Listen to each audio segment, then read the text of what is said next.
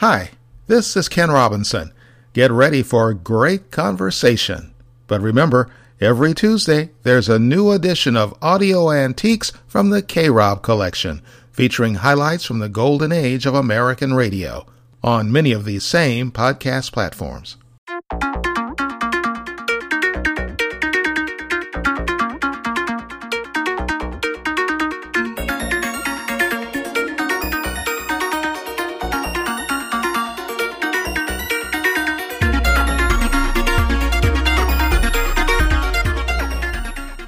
Welcome to Conversations with Ken. I'm Ken Robinson. As the popularity of smartphones continues to grow, a survey indicates that a lot of homeowners have a few uneasy questions about that technology. Also, businesses beware. Hackers are trying to get into your bank account. Cops are using technology to track your vehicle. Plus, kids and robots. It's all coming up right after this break. A credit card is handy, whatever you'd like to buy. Simply take your card of credit and go get it. Use your credit card to purchase the hottest, most fashionable t-shirts on the scene today. Quality premium t-shirts from Panoramic Lifestyle Clothing at plclothing.store. Based in Scottsdale, Arizona, Panoramic Lifestyle Clothing features the most distinctive t-shirts ever imagined. That's because Panoramic is a vision that moves in all directions.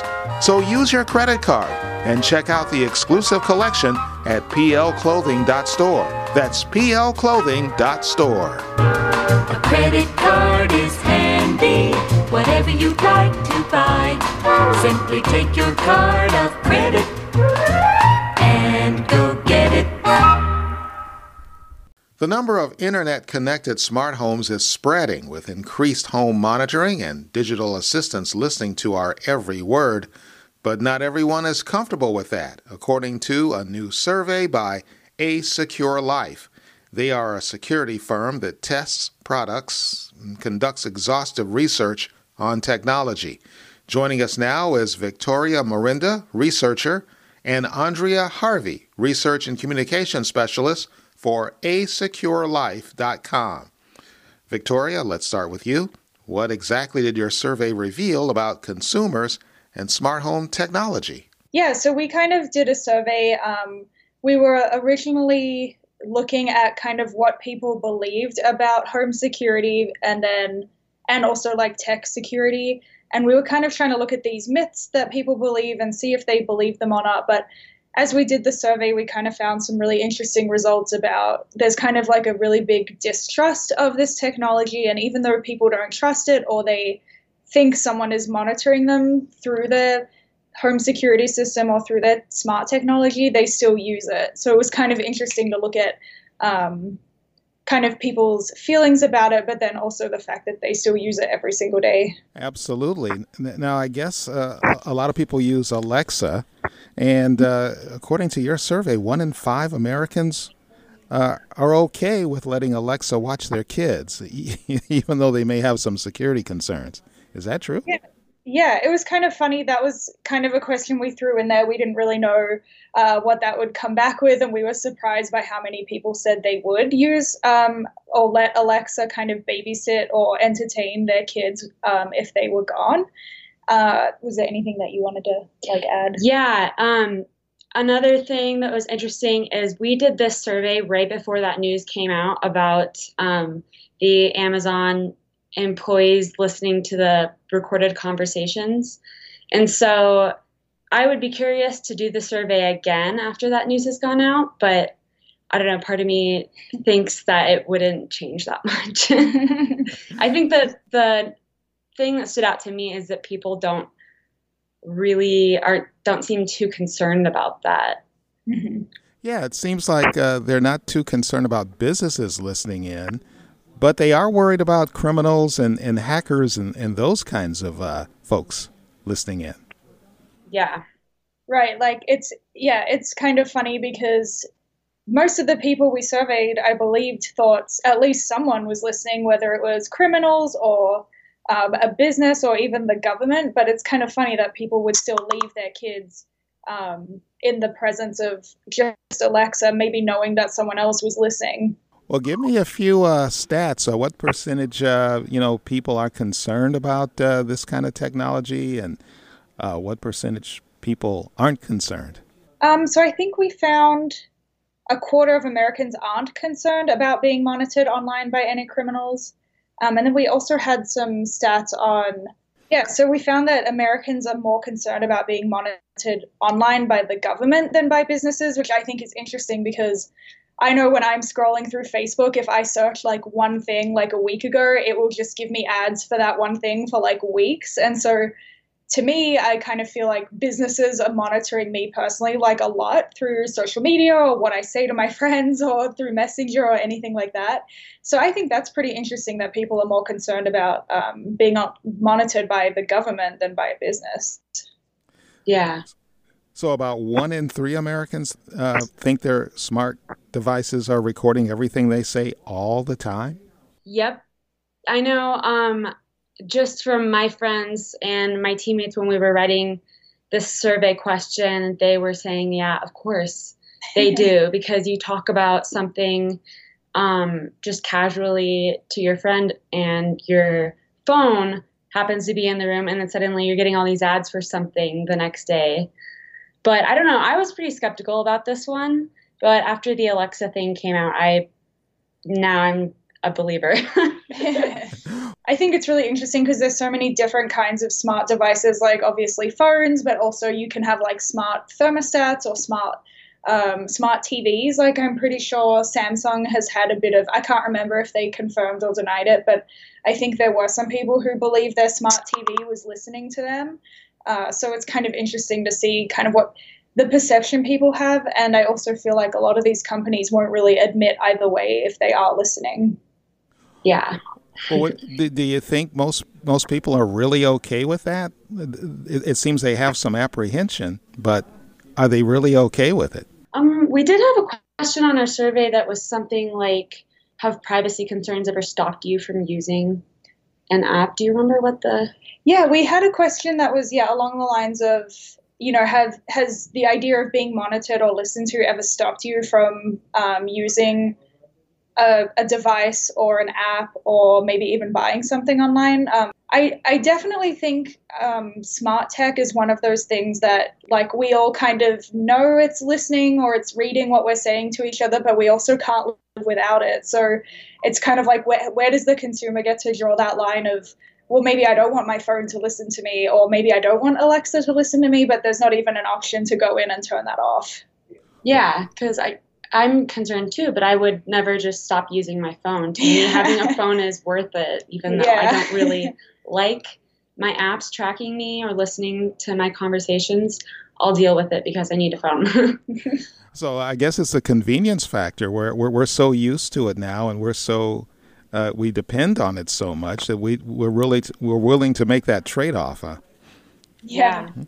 Now, according to your survey, 75% of Americans believe a smart home can be hacked.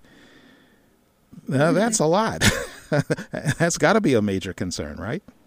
Right. I kind of think about things. I don't have any smart home devices, but I kind of think about, I had a coworker here who said that her smart locks locked her out the other day and she couldn't get into her house. And also like her smart thermostat was being kind of wacky and kind of just doing what it wanted to do instead of what she was asking it to do. So it's kind of interesting to think, what if I did get locked out of my own house? Or what if someone was able to hack the security system and turn it off, and then they would come in and like burglarize the home? So it's kind of interesting to think that something as kind of like important as your home safety or your home security, the fact that so many people think that that could be hacked, I wonder if that stopped people from buying those systems. I know that we referenced a report from Statista that found that smart devices, like, that's growing and they're selling a lot, and more houses are having those systems.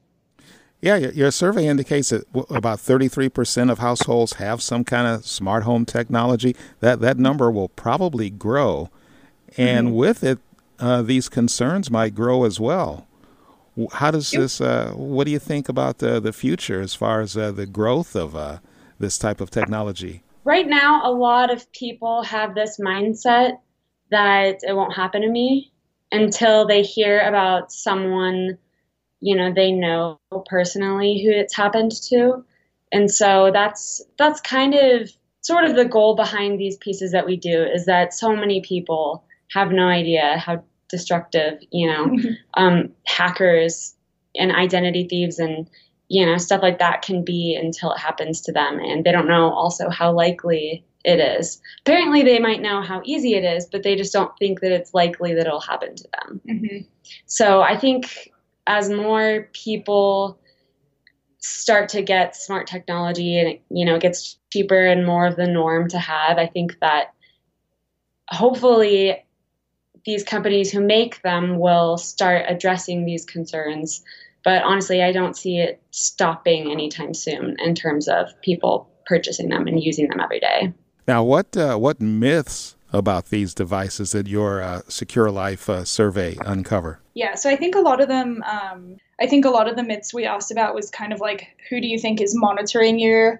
And who do you think is monitoring you? Do you think it's more the government or criminals or businesses? And like Andrea kind of mentioned, we also asked them about cybercrime and hacking, and so for example, we asked them about if they're concerned about being monitored online by criminals, and then as it says in the report, like 23%, which is like a quarter of households in the country had been victimized by some kind of cybercrime. So we kind of were asking about that difference between, like we mentioned, like perception of something that could happen to them versus how much it happens, and if they're worried about that. I understand women are more concerned about security than men in these kinds of cases, really, according to the survey. Yep. A couple of the questions we asked were, like, one of our questions was, what would you rather do for a month? Change all your passwords to 1234 or stop locking your doors for an entire month? And there was a very clear, men mostly said they would rather, unlock their doors for a month, and women were the opposite. And same with the questions that involved identity theft versus like a burglary. So I think, us being women, we thought that it probably had something to do with the fact that women are just, more vulnerable when it comes to safety. But yeah, there was a very clear distinction there that we thought was pretty interesting. Well, what's the best advice, seeing that a lot of people don't have smart technology, with 33% having it in their homes? What's your best advice to people that are looking to continue to use this technology or looking to adopt it? If they're looking at smart home technology, definitely talk to your smart home system or security provider about the different privacy features and stuff like that, because each system and each device honestly has different features and different ways that can make them vulnerable to hackers. But I think that people overestimate how easy it is.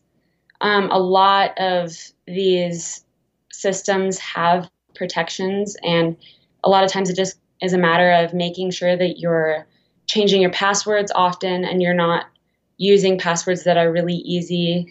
But it's different for every device, so it really depends. And the same goes with devices like phones and stuff like that. You just have to be very conscious of your security and how much you're changing your passwords, and you have to, read the fine print sometimes. Yeah, I was going to say, I think just being the most informed consumer that you can be. Obviously, like I've said previously, we don't always know what these companies are doing exactly or listening to, but just being the most informed consumer you can be, and also knowing what to do if you are hacked or if you are a victim of a cybercrime. You can often report that to the FBI and they take it seriously. So just knowing sometimes it's a numbers game and you just happen to be the person that was hacked, and just knowing that it is a crime and going to the FBI is always like a great option. Okay. Well, I feel a little bit better about it. I don't have a smart home technology yet, and I'm a little apprehensive about talking to my cell phone to tell it to do things because I don't know what it's thinking or that kind of thing. So Maybe I'm just a little bit paranoid, I guess. Understandable. Yeah, I think if anything, the survey definitely kind of reflected what we thought, which is that there are people are pretty paranoid about some of this technology, maybe more even than we thought. Well, really appreciate the interview. Awesome, thank you. Yeah, us too. Thank you so much. Yeah, thank you. Victoria Morinda, researcher, and Andrea Harvey, research and communication specialist for asecurelife.com, talking about their survey of consumers and how consumers feel about smart home technology. Next, an FBI agent is urging businesses to watch out for hackers right after this break. Bring your finances into the 21st century with a My Checking account at Nationwide Bank, powered by Axos. My Checking is designed so you can bank on your terms. This account offers unlimited domestic ATM fee reimbursements, no monthly maintenance fees, and no minimum balance requirements. Nationwide Bank offers Direct Deposit Express, so you can receive your paycheck up to 2 days earlier. Plus, there's a free app so you can bank on your phone no matter where you are. Open a new My Checking account at krobcollection.com and receive $20 if you are a new Nationwide or Axos Bank customer and deposit $500 into your account within 90 days. Nationwide is on your side with a $20 gift for opening a free My Checking account powered by Axos. Get full details at krobcollection.com.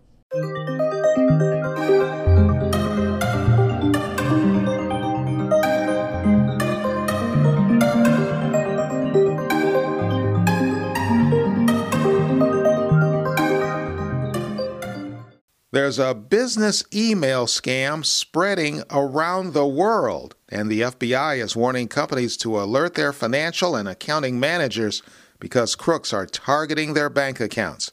FBI Special Agent Brian Smith is on the line to tell us how this scheme works and what to look out for. So we call this business email compromise, BEC for short. And this is a scheme that we've been seeing, I guess, for probably about 4 to 5 years.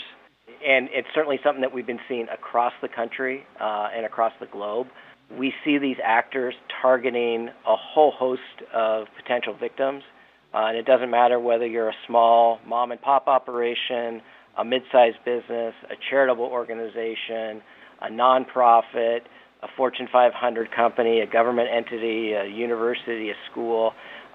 You name the type of entity, and they have been targeted for this activity. Now, for folks who are just waking up to this kind of scam, explain how it works.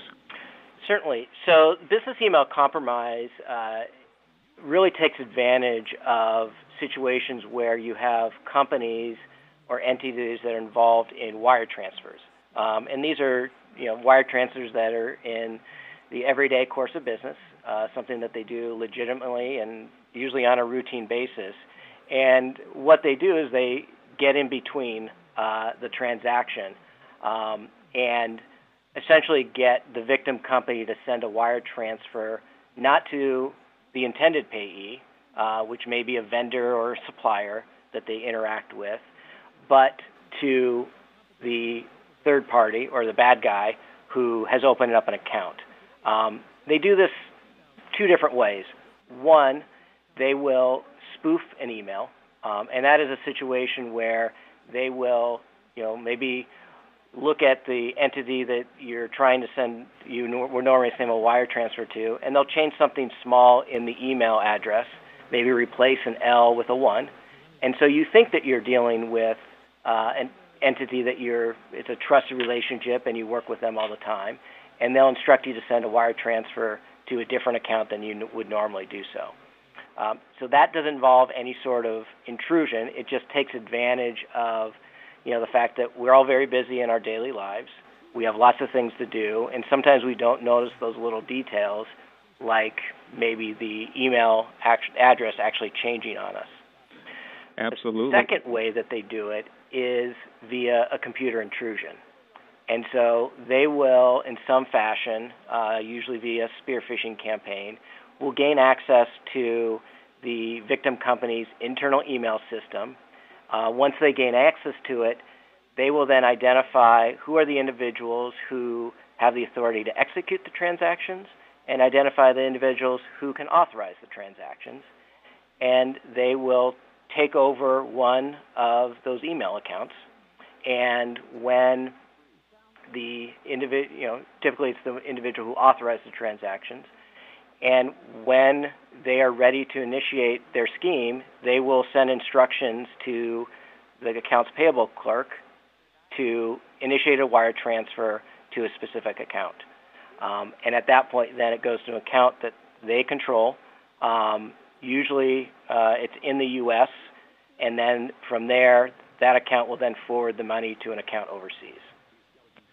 Now, in the first instance, when a company is pretending to be someone, when the scammer is pretending to be someone they're not, like you say, a company or a corporation or organization may be doing business with a firm, and then someone sends an email that you say is slightly different, and you don't notice it because everybody, a lot of companies receive hundreds, maybe thousands of emails a day. And, it's easy to overlook and not pay close attention to each one of those emails because everybody has so much work to do. In that instance, people have to be on guard. They have to watch very closely where those emails are coming from, right? That is correct. Again, they take advantage of the fact that we're all very busy and we have lots of things to do. And so there's an assumption of trust that when we get an email, it's from the person who purports to be who they say they are. So one of the things that we are recommending, and really this is in both instances, is that you find some other way to authenticate the transaction. So a dual-factor authentication. And I think a lot of us are familiar with that with our banking, that we maybe get a text on our cell phone.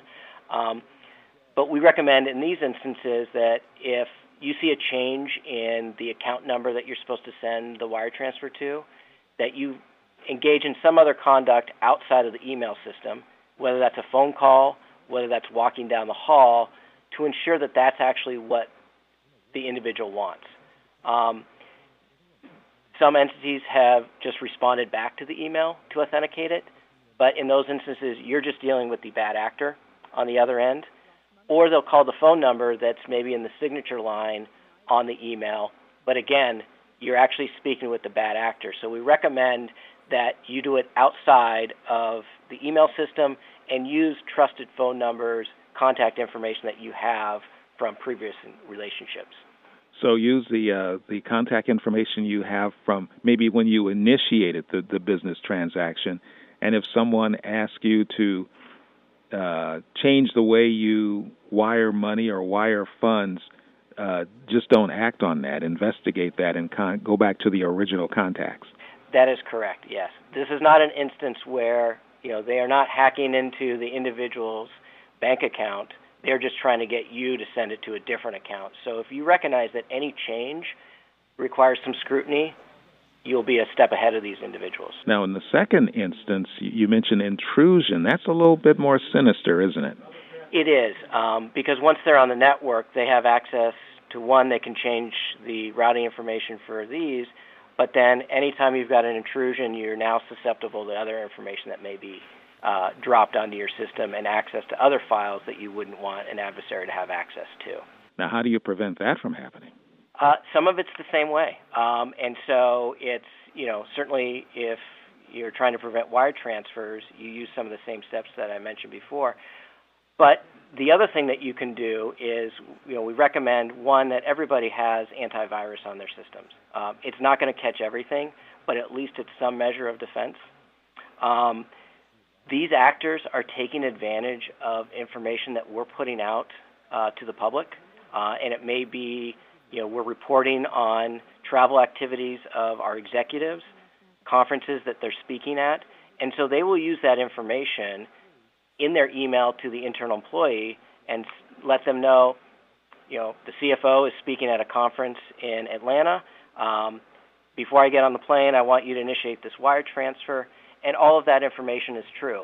And so the person receiving it, it gives some legitimacy that this is who they're actually dealing with because the individual's actually engaged in that activity. What they forget to recognize is the fact that that's information that we've put out to the public. And so these actors are looking at press releases. They are looking to see when contracts get awarded. And so that's when they use that to their advantage, and that's when they, put that information in email to give legitimacy to what they are doing. So they use a phony email, an email that they created to kind of pretend to be an entity that they're not, based on public information. Correct. So they use that to initiate the wire transfers, and then a lot of times they're using information that we put out in our social media to gain that unauthorized access. And that's in the BEC scheme as well as a host of other cyber intrusions, is they will take advantage of what you put out there on your Facebook, on your Instagram, of your interests, and they will tailor an email directly to you based off those interests because you're more likely to click on that as opposed to maybe one of those old Nigerian email schemes with the inheritance of the oil money. Wow. So we have to be very careful, not only as individuals, but as businesses and organizations, about the information that we make public and that we put out. That is correct. It's important to recognize, and individuals and companies, some of these things, they may want to put that information out there. But what we have to recognize is that information can be used against us. And so we need to come up with other processes and manners to authenticate that doesn't rely upon that sort of information or allows us to make sure that this is indeed the person that we expect that we're talking to. This has to be kind of troubling because it's difficult to be a watchdog on so many of these different levels when it comes to intrusion, isn't it? It is, and it's tough. On entities, it's tough on individuals. They are targeting individuals these days, and so all of us need to be mindful and recognize that this is not just an IT problem, that we can just assume that the IT folks will catch this at the door. We need to remain vigilant in what we're doing. We have seen, as I mentioned before, we've seen instances where we have losses of $5,000 up to multi-million-dollar losses in these types of schemes. So anyone can get hit with this. Now, are these becoming more prevalent all across the nation? I think we've seen, I don't know what the exact stats are recently. We certainly have seen an increase over the last 4 to 5 years in this. I don't know if it's plateaued at this point. We can try and get some additional stats for you. But we certainly are not seeing it decreasing. Sometimes we see, people are becoming more mindful and careful, and so we see more instances of that people are reporting when they've been attempted, but they stopped it, which we appreciate. One thing, we want to make sure that people understand that if you do get hit with this, your initial response, you should definitely call your bank, try and stop that wire transfer, because what we want to do is prevent the loss. Second thing is we recommend that you contact law enforcement. And whether that's the FBI or local law enforcement, we recommend that you contact somebody. If you catch this, we recommend that you contact us as well. We have a website, the Internet Crime Complaint Center, which is ic3.gov. And we recommend that if you do stop one of these, you provide the information to us about the attempted BEC, so that we can then put that together and use that data to hopefully go after these individuals and put them into a larger case.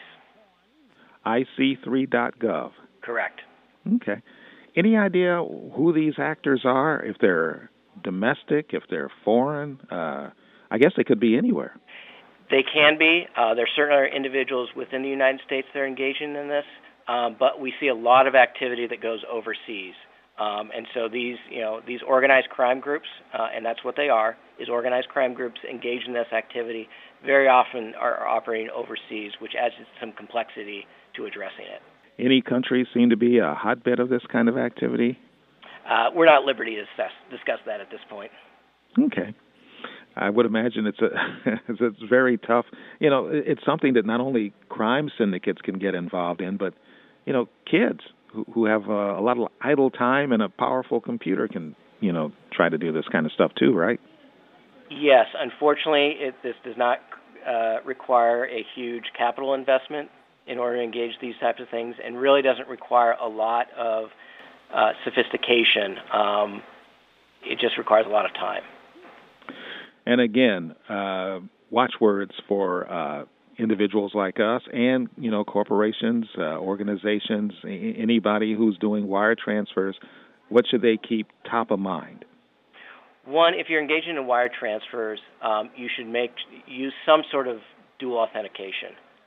Do not trust the email system, as convenient as it is. Question any changes that are in the account.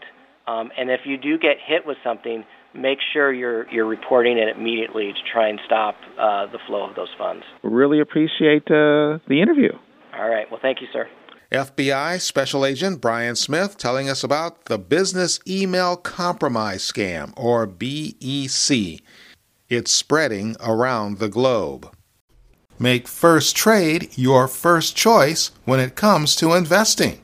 I've been using First Trade for years, and I love the fact that you free yourself from commissions with $0 online trades, and there's no hidden fees. You get a full suite of products. You can trade stocks, ETFs, options, fixed income, and over 11,000 mutual funds. And here's the part I like best. I can trade on the go. Seize opportunity no matter where you are with First Trade's Android and iPhone mobile apps. So keep those commissions in your wallet and maximize your gains by making First Trade your first choice for investing. Get more information from KRobCollection.com. And get free stock market trading with First Trade. First Trade, your first choice for free stock trading. Sign up today at KRobCollection.com.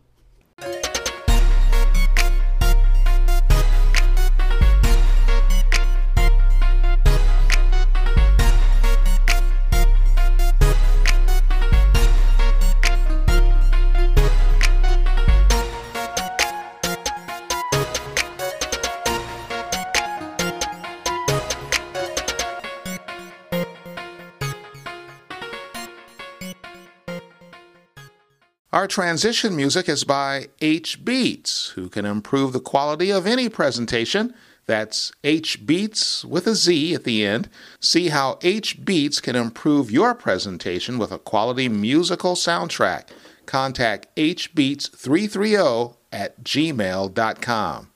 Well, we just heard from the FBI, but now there's some concern about technology that law enforcement is using to track our vehicles. Many police departments are using license plate scanners.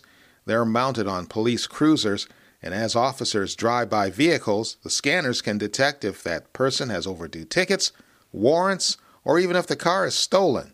The American Civil Liberties Union wants regulations governing the use of these scanners. The ACLU's Mike Brickner tells us why. Unfortunately, this is kind of par for the course with how the government oftentimes looks at new technology. Is they release the new technology, they install them in our police departments or in our schools or on the street, and they don't really come up with the rules for how they should be used. And it's not until there's some really gross violation of someone's privacy then we go back and actually fix the problem. Backers say that these scanners will only activate or trigger an investigation if it appears the plate matches a vehicle that may have been involved in a crime or had been stolen. Your thoughts on that? Well, so certainly these automatic license plate readers can be helpful for law enforcement, just like any other piece of technology can be helpful, whether you're talking about, DNA testing or facial recognition or cell phone tracking. All of those could be used for legitimate law enforcement purposes and could actually help protect public safety. However, they can also be abused. And just as we may have officials who are telling us that it's only going to be used for one specific purpose now, we've seen throughout history where an idea was implemented and later on it morphed into something else. And so without having those protections and those regulations to say, we're only going to use this for this one specific purpose and we're going to have accountability and transparency around it, we don't know if in 6 months or a year or 5 years, if that is going to change and it's going to violate, innocent people's privacy rights. Now, what's your biggest fear of abuse of this technology? What do you think would be the worst that could happen to average citizens? We actually did some records requests to those police departments that are using them a couple years ago. And what we found is that most of the police departments were scanning in, hundreds and hundreds of license plates a day. And all of that information was going into a database. And most of those law enforcement agencies would keep that information forever. And so, you're creating this database that essentially tracks people's movement, and that, if you have multiple license plate readers set up, you could get scanned dozens of times in a single day. And it could be very easy for the government then to be able to take that data and essentially figure out what your movements are during the day. And, are you going to go visit a therapist? Or are you going to go to your AA meeting? Or are you going to your girlfriend's house that your wife doesn't know about? Or all sorts of things that, we might not want to have broadcasted. The government could use that information for really negative purposes. And so, again, making sure that there's retention schedules, that data is only kept for so long. If it's not connected to a criminal investigation, that we can get rid of that. And also ensuring that the government can't fall victim or start to use mission drift and start looking into other things other than what we're wanting to use these automatic license plate readers for. And I guess you mentioned places people could be going. People could be going to a political meeting. Or That's exactly right. Yeah, that this could also be used to chill people's First Amendment rights. That if you are going to an organizing party for a political candidate, or if you're going to a meeting espousing a specific position, the government could use that against you. And, we've seen that over the years in other contexts where, the federal government has spied on activists. And we've seen that, for a variety of different political beliefs as well. So whether it be President Trump in office, some people may trust him with having access to that information. But then if the administration changes in 5 years or 10 years or 20 years, we may have different presidents and different governors and different county executives in power. And so once we grant that power, it can be used to spy on people, to discourage their political ideology and participation, and need to have protections in place. So you mentioned all the information goes into a database. What if that database is hacked? Well, exactly, and we've seen where cybersecurity is a major issue, where North Korea hacked into Sony a couple years ago. We've had issues where, the DNC and the RNC have been hacked, where the federal government has been hacked. And so, again, when you're creating these types of databases with just more information, you have a lot of potential for then that information to be stolen or misused by outside agencies, but also even by law enforcement. Again, when you don't have guidelines around who has access to it, we've seen other instances where we've created databases, and a law enforcement officer then uses that database for a different reason, like if they have an ex-girlfriend that they're wanting to figure out where she moved to or whatever, that they'll use the database to try and find that. And so there's hacking concerns, there's misuse by law enforcement. And so, again, creating these databases can be really troublesome, and that's why you need to have retention schedules to purge the data that you don't need, and also to ensure that only certain people have access to it and that that data is protected that you do hold on to. Well, very good. Mike Brickner of the American Civil Liberties Union. Now, let's have some fun with technology. A high school robotics team in Ohio has won a major award. Brecksville Broadview Heights High School Robotics is celebrating an amazing accomplishment. One of their teams has won the Excellence Award competing at the VEX Robotics World Competition in Louisville, Kentucky. The Excellence Award has been achieved by only 9 other teams ever worldwide. Robotics coach Craig Kowach joins us now. Was it a tough competition? Yeah, of course it was really tough. There's over 40 different countries that were represented there. The year starts out with 24,000 teams, and at the World Championships, there's approximately 580 teams that are there, and you compete against them. Pretty technologically advanced, I would imagine. Yeah. The kids, there's no kits involved. It's basically what we do is we play a game, and the kids have to design a robot to play that game. And you're paired up with another team, and you are not quite sure who that team is until the event, and then you compete with them in matches. You've got a different partner for all your matches, so we had 11 matches, and then you went into a tournament format. The Excellence Award, that's what we won. That is given to the overall best team, and that's figured out with how you do in skills, how you do in the tournament. Plus, also there's engineers from all over the world that interview you, and you have an engineering notebook that ends up being figured in also, and our kids ended up going through 5 interviews.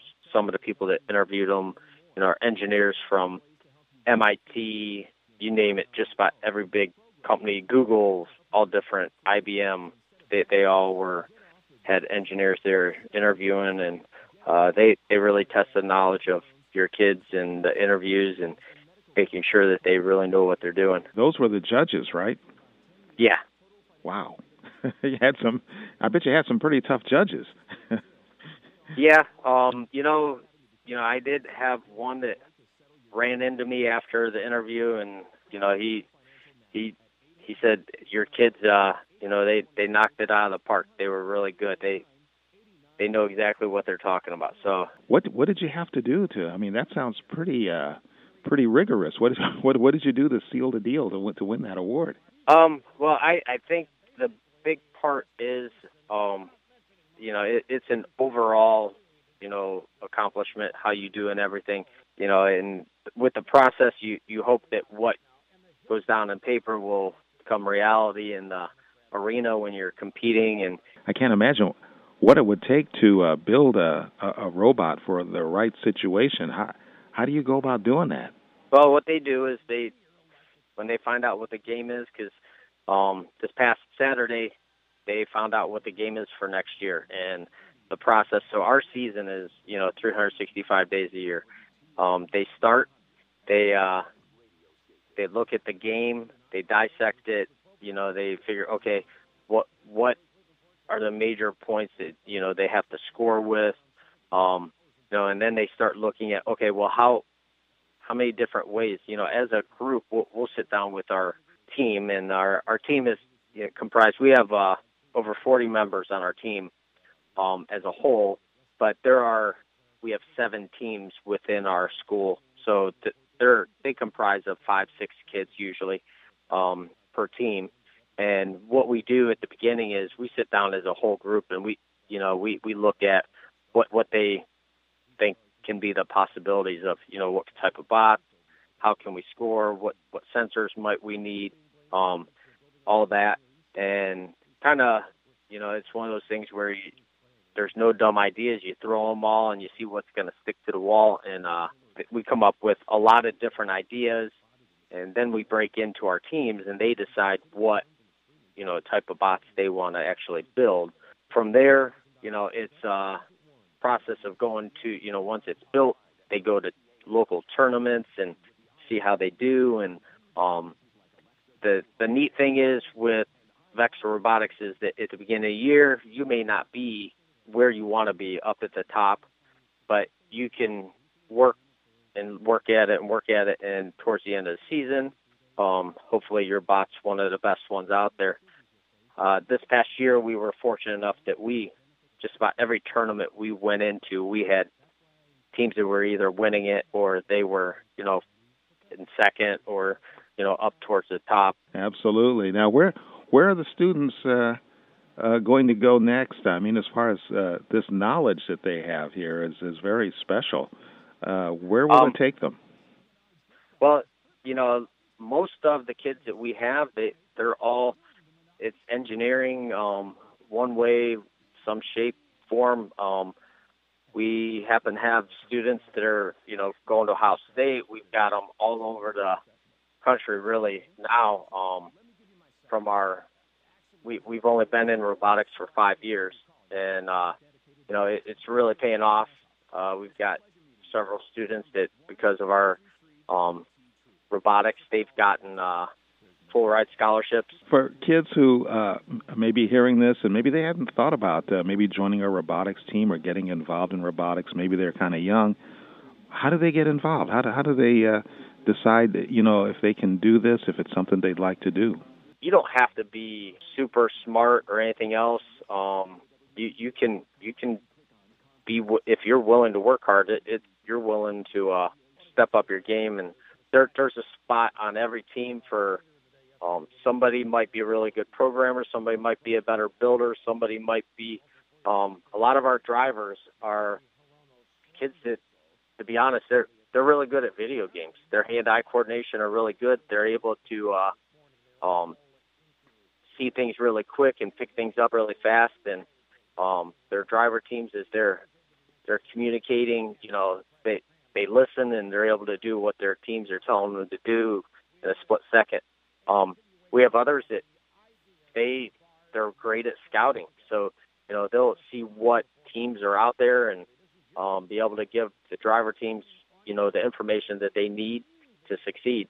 So there's all different types of parts of a team, and that's what's really neat is you need a little bit of everything. You can't just have one person that's gonna be very dominant. It's definitely a team process.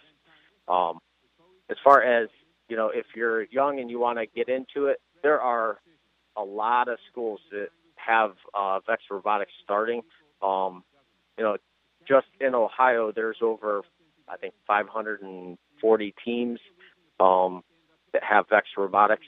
There's clubs out there that take from different schools. We happen to be Brecksville, Broadview Heights City Schools, and we only have kids from our school district, but there are teams out there that definitely you could join. Well, very good. We certainly want to congratulate you on what a wonderful showing, and best of luck in the future. Craig Kowach of the Brecksville Broadview Heights, Ohio High School Robotics Team, which won the Excellence Award competing at the VEX Robotics World Competition in Louisville, Kentucky. This is an amazing accomplishment because it's only been achieved by just 9 other teams ever worldwide. And that's Conversations with Ken. I'm Ken Robinson. Thanks for listening, and please subscribe to our podcast channel, The Ken Robinson Shows.